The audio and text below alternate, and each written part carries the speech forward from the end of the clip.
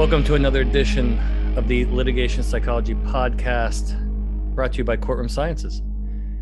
I'm Dr. Bill Kanaski, a litigation consultant, and I got to tell you, this week was fantastic because I went to the airport and got in the airplane, no mask. It was fantastic to see people's faces once again. My only rant about that is, boy, that took way too long. Man, you got people beating each other up on airplanes over the mask thing, flight attendants getting knocked out. And so that only lasted a day. And then I don't know if you heard Mike Tyson, some dude was messing with Mike Tyson on an airplane. Mike just knocked him out, pummeled him. Rule number one, you don't mess with Mike Tyson. It's really unbelievable. So very special and return guest today, Mr. Doug Marcella from Blue Wire. Doug, how you doing?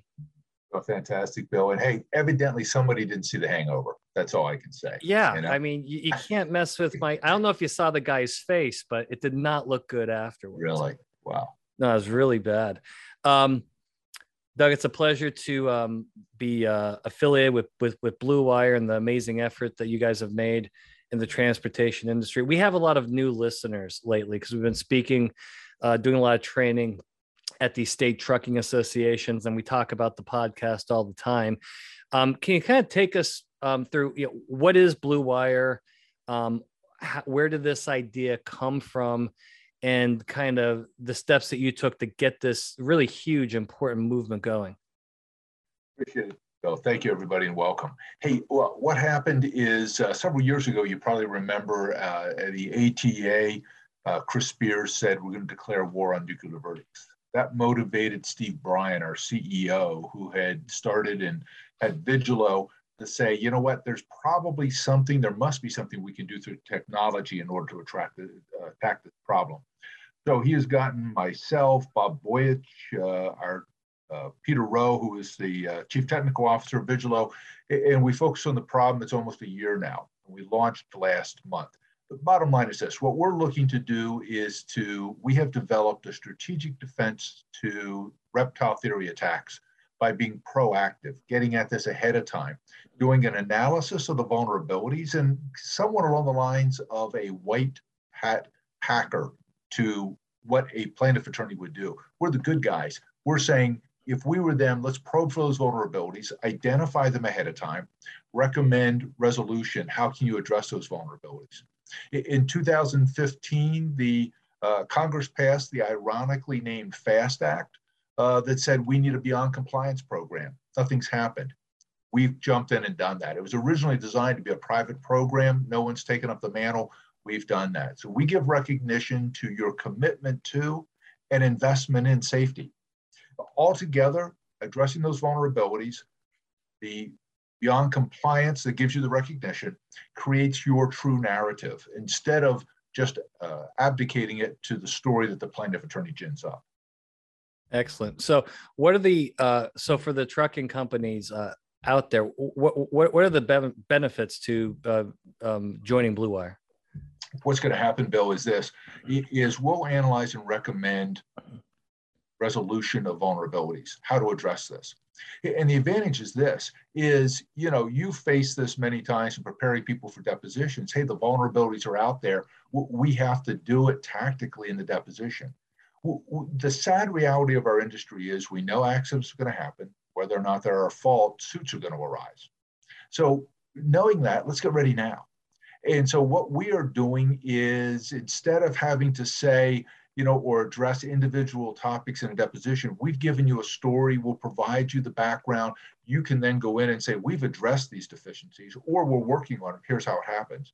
Because as you well know from going through the book, The Reptile Theory, yep, Bill, it requires a systemic failure in order to have a reptile attack. We are looking to show how you don't have that reptile or that systemic failure, and address that proactively. Make it just a one-off human error type of thing that the reptile theory in the book admits that it's not designed for. Yeah. Now I've noticed you on LinkedIn. You've been traveling all over the place, talking to various groups. Who are you talking to, number one, and what has the response been like? talking to everybody from the Minnesota Trucking Association, Iowa Trucking Association, shout out to you folks, to insurance captives, ATA groups. And the response has been great. Because I think when people hear reptile theory, they go, you know, geez, I've had 17 years or 14 years of presentations on depositions. And, you know, and many of them have not been fortunate enough to see yours, Bill, which is really, you know, the presentation on the depositions. Instead, they've heard other, you know, attorneys talk about it. And so, you know, to get across to them and kind of see that, hey, there's another approach or a complementary approach to the reptile theory. So what you're doing on a tactical level, we're complementing on a strategic level so that between the two, we can put them together. You know, in 2016, the ATA did a study and found that trucking companies spent $9.5 billion with a B dollars on safety. And despite that, in all the telematics we see in the exhibit halls at the annual seminars, nuclear verdicts continue to go up. Yeah. So what we're trying to do is to say our project is, and our goal is to say, look, let's coordinate that, bring it together in a strategic response proactively, and let's tell the plaintiff attorneys with regard to this trucking company, this isn't the one. You know, go find another one that's not as prepared as this one is. Being a deterrent, I find is very effective. Can you talk a little bit about the Blue Wire Forum and what you're trying to do as far as because we know that the plaintiffs bar well coordinated, sophisticated, and communicate constantly with each other. They don't compete with each other very much. How Blue Wire is addressing that to try to increase communication between companies, between defense attorneys, and even insurance companies. Absolutely, and I appreciate that, Bill, because what we have done, if you go and look over the years at, you know, the different, particularly title meetings we go to, and people go, we need to share stuff like the plaintiffs do. The actual report of nuclear verdicts, Steve Bryan always quotes page 41, talks about our need to share information. The first thing we did was set up an online community limited to trucking industry individuals, people in trucking companies, trucking defense attorneys, and trucking insurance representatives. That's it. Nobody else gets in. And what it's for is a free and active exchange of information, new ideas, different concepts along those lines. You can go to bluewire.ai, click on Get Involved, and you'll see where you can apply for it. Steve Bryan, our CEO, holds the velvet rope. If he doesn't know you, doesn't recognize your email address, we vet it to see who it is. And, you know, I'm not going to say it's going to absolutely be hermetically sealed, but we're making every effort to limit that, to make sure that we can generate this conversation that we need to increase our strategies on our side. So, for example, a member could log on, they need an expert, or they have some sort of problem, or they're dealing with a specific plaintiff attorney. They could log on, post something, and then other people with that knowledge can pretty much help them, right? Exactly, Bill. We have that. We have online events limited to, you've got to be a Blue Wire Connect person to do it. Last week, Dan Horvath, you know, does a great presentation on what's the status of regulations and laws currently, did that and provided that for us. We got that done. So all of that together is what we're doing on Blue Wire Connect, trying to bridge that entire area of information for them.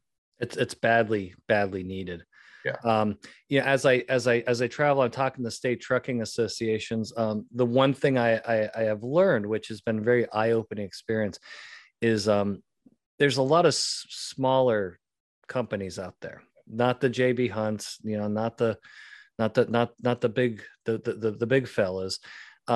What can Blue Wire do for some of the smaller mom and pop?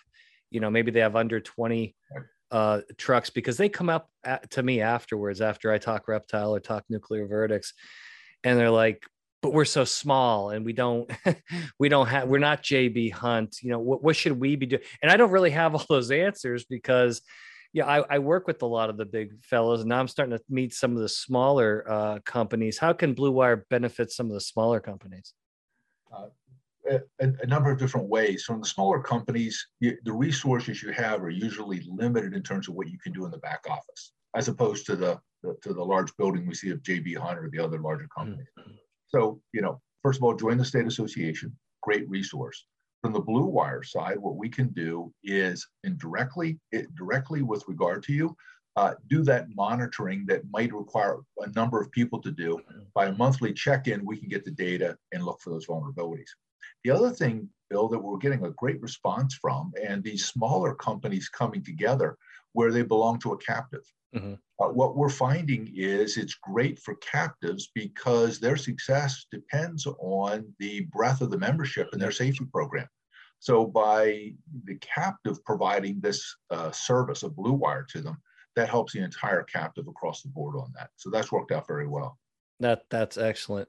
Now, what has been the response from the insurance industry? Now, I've been criticized recently for beating up the insurance industry too much, but they do play a role in this. And I'm not saying all insurance companies are bad. I'm just saying some lack that proactive type of approach, and they're more reactive. And we know that the plaintiff's bar thrives off of proactivity. And again, they want to go up by 5 touchdowns in the second quarter. And by the time you figure out you're down 5 touchdowns, it's even though there's still half a game left to play, that's a pretty bad position to be. What have some of the larger, just from the industry itself, what have they been saying in response to this effort? One of the first ones who reached out to us, Bill, have been insurance companies back when we first floated the idea early on. And we are, have been in conversations with them, working with them. But where the big response has come has been, like I said, the captives. In terms of getting ahead and being proactive to make sure that their membership pool is protected in this, and the brokers, because they look at it as an aspect of, again, providing that proactive protection, identifying the vulnerabilities, recognizing the investment, as well as being able to present the story, not just at the time of litigation, but also at the time of renewal for underwriting purposes and things like this, and say, hey, this is all this company does, and this is what they do. The most recent ATRI study on insurance costs said, while premiums are going up, people are having to raise their deductibles. So what you need to look at is the total cost of risk. What is that you're paying out of pocket in addition to what you're paying on premiums and your investment in safety? That has helped us in terms of being able to provide a means of reducing exposure, concurrently reducing total cost of risk, the less exposure you have. Yeah. Speaking of vulnerability and exposure, particularly vulnerability, where do you see some of the most common vulnerabilities? This comes up a lot in my talks. Company websites really have a lot of vulnerability in the types of language that you're putting on that, particularly the safety language that the plaintiff's bar just thrives on. Internal policies and procedures and manuals are just, you read some of this stuff and you're like, who the hell wrote this stuff? Where are some of the main vulnerabilities that you see for trucking companies that are actually quite fixable? Well, you hit on right there. And everybody's focused on the reptile theory. What might have been more impactful, but less discussed, although it's tangential to the reptile theory, is the rules of the road. Yeah. And where they write your own words and turn around and try to jam one. Some of the other things and what we're looking at are different vulnerabilities that might not be as apparent or not viewed by the trucking company. For example, with regard to hours of service, it's not just the 11 and 14 hours, but it is, those things that may be indicative of an issue on it, such as personal conveyance time and unassigned time, where there might be an issue that the plaintiff attorneys try to come up. So those are among the things that we're looking at. Now, one of the things we've run into is that a lot of companies or individuals in company who are involved in risk management or in-house counsel are going like, well, yeah, but if we do this analysis, it may be discoverable. Well, the underlying data is discoverable to start with. Yeah. So the question is, who's going to write the story? Are you going to get ahead of it and write your narrative, or are you going to hunker down, hope that it's not found, and hope's not a strategy, and advocate it again to the plaintiff's attorney? I call it the discovery fallacy. Yeah. And the fallacy is, well, if we don't do it, nobody will. You pointed out at the ATA litigation seminar last year how the American College of Trucking Attorneys, the new plaintiffs group, is teaching courses on this. You go to their website, their 2021 seminar goes through, and there is a number of classes. One of them is called Trucks, a treasure trove of data, and down through that. And we got to get ahead of this. It's going to be found. We need to identify the key points, the key metrics, and then address those ahead of time. Yeah, and another kind of disturbing factor that, and I know it's happening because I've seen it.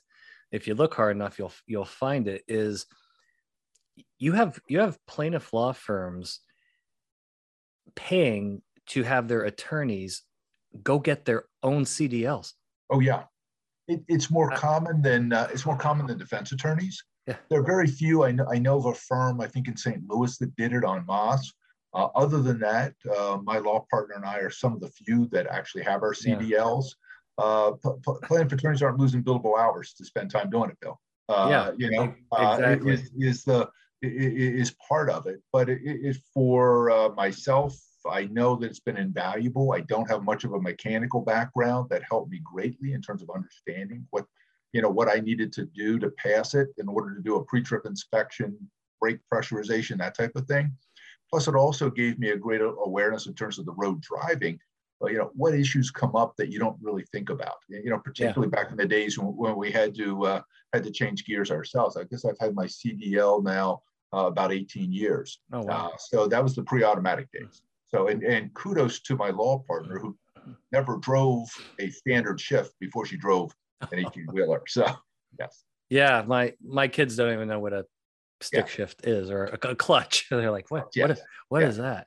And another topic that's come up, which has gotten a lot of attention when we're traveling around speaking to these trucking organizations, is the importance of having a crisis management plan or a rapid response plan. And shockingly, I was shocked that a lot of companies really don't have a sophisticated plan. It's kind of loose, and we at Courtroom Sciences, one of my colleagues, Sean Murphy, specializes in this to essentially predict bad things happening. And what are you going to do? And particularly with Sean, because he does a lot of the media training stuff. What do you say? Who do you talk? Who do you not talk to? Can you talk about the importance of having that plan? So when something bad happens, you're hitting the ground running. And because I think most people that don't have a plan, or most companies, everybody's terrified, right? Everybody's hair is on fire, and a lot of very damaging mistakes can get made early on in a case. Yeah, I use the analogy for an emergency response, accident response. Think about it. You're a football coach. Your team has the ball on the other team's 3-yard line, seconds remaining. You need to score a touchdown to win. That's not the time you're going to start to draw up the play, No. Decide who's going to run it, and try to find them on the bench. It's 3 a.m. in the morning. Your call comes in. That's when the accident happens. That's not the time to draw up your accident response plan, decide who's going to respond, and try to find them in the middle of the night. And what we're looking at on Blue Wire is even to go further, to address the vulnerabilities that are going to go beyond the accident, the systemic things beyond just the accident facts on it. So it's a combination. And what we're looking to do and what we're doing is to develop that narrative so that at the time of the accident, you have the narrative to present to, be it the media or whomever, on the true story of your company on that. Absolutely. So I use the analogy with regard to the systemic to overuse a football analogy. Mm-hmm. If you haven't gotten ahead of your data and developed a systemic response to it and show no systemic damage, it's like showing up at the game and go, you know what, we're not going to scout the other team. Let's line up and see what's going to happen. And nobody would ever think of doing that, but not even this Jacksonville Jaguars since they got rid of Urban Meyer. So poor Urban. All right, let's wrap this up. So Blue Wire's come a long way, increasing your membership. I know that's probably the main push right now is increasing membership. Where do you see this a year from now, 2 years from now, 3 years from now? What's the ultimate goal here? I think what we're looking to do is, Bill, for 40 years now, I have been fighting and winning the battles case by case. We're looking to win the damn war. Yeah. And what we want to do is to get this out, get it in place, be it through brokers, insurers, or individual trucking companies, so that they can identify and cure these systemic issues, take that away, suck the air out of that, and an accident's an accident. It's not a misuse of other alleged systemic failures, and do that and get that out to the industry. Outstanding. Well, tell the audience again the website and that address so they can go check out Blue Wire. BlueWire.ai for artificial intelligence. BlueWire.ai. Check out the Get Involved. Go to Blue Wire Connect. Send in your application on that. Outstanding. Doug, it's always great to have you on the show, and you and I will see each other soon. I see the We Are right behind you, Penn State. I unfortunately on Monday night watched the introduction special to the Joe Paterno documentary. Boy, it's so it's just mind-boggling what happened, and it's hard to. My whole family went to Penn State, so. But hopefully they'll have a what do they say? What are they saying? Do you guys have the spring football game yet? Tomorrow. I got the whole family's here right now. I got my daughters are coming, my son-in-law's here, the grandkids are here. Blue and white game tomorrow. So we'll all be out there. Yeah. That'll be a big deal. As you know, my 8th seed Tar Heels went all the way and got to the championship game and just couldn't hang on at the end. But boy, beating Duke twice. By the way, I just want to make this clear, Doug. Coach K's first loss of his career against North Carolina. His last loss at home was to North Carolina, and his last loss of his career in the Final Four, no less. North Carolina. I'm not on cloud 9. I'm on cloud 10. Yeah. Maybe even 11. Amazing run at the end. Bill, I was hoping for good things from him because, same thing with Tar Heel basketball. We have, Jeff Lebo here from Carlisle. So we've always been a long time fan, and he's there on the bench, back on the bench, and God bless Hubert. I mean, what a story. I remember when he came on the team, everybody knew him as Walter's nephew, I think it was, or cousin. And went the whole way through, played in the league, and now he's coaching. And just an incredible year. Incredible run by everybody there. So. Incredible year. Well, Doug, thank you so much for being on the show. And to our audience, thank you again for participating in another edition of the Litigation Psychology Podcast. I am Dr. Bill Kanaski. We will see you next time.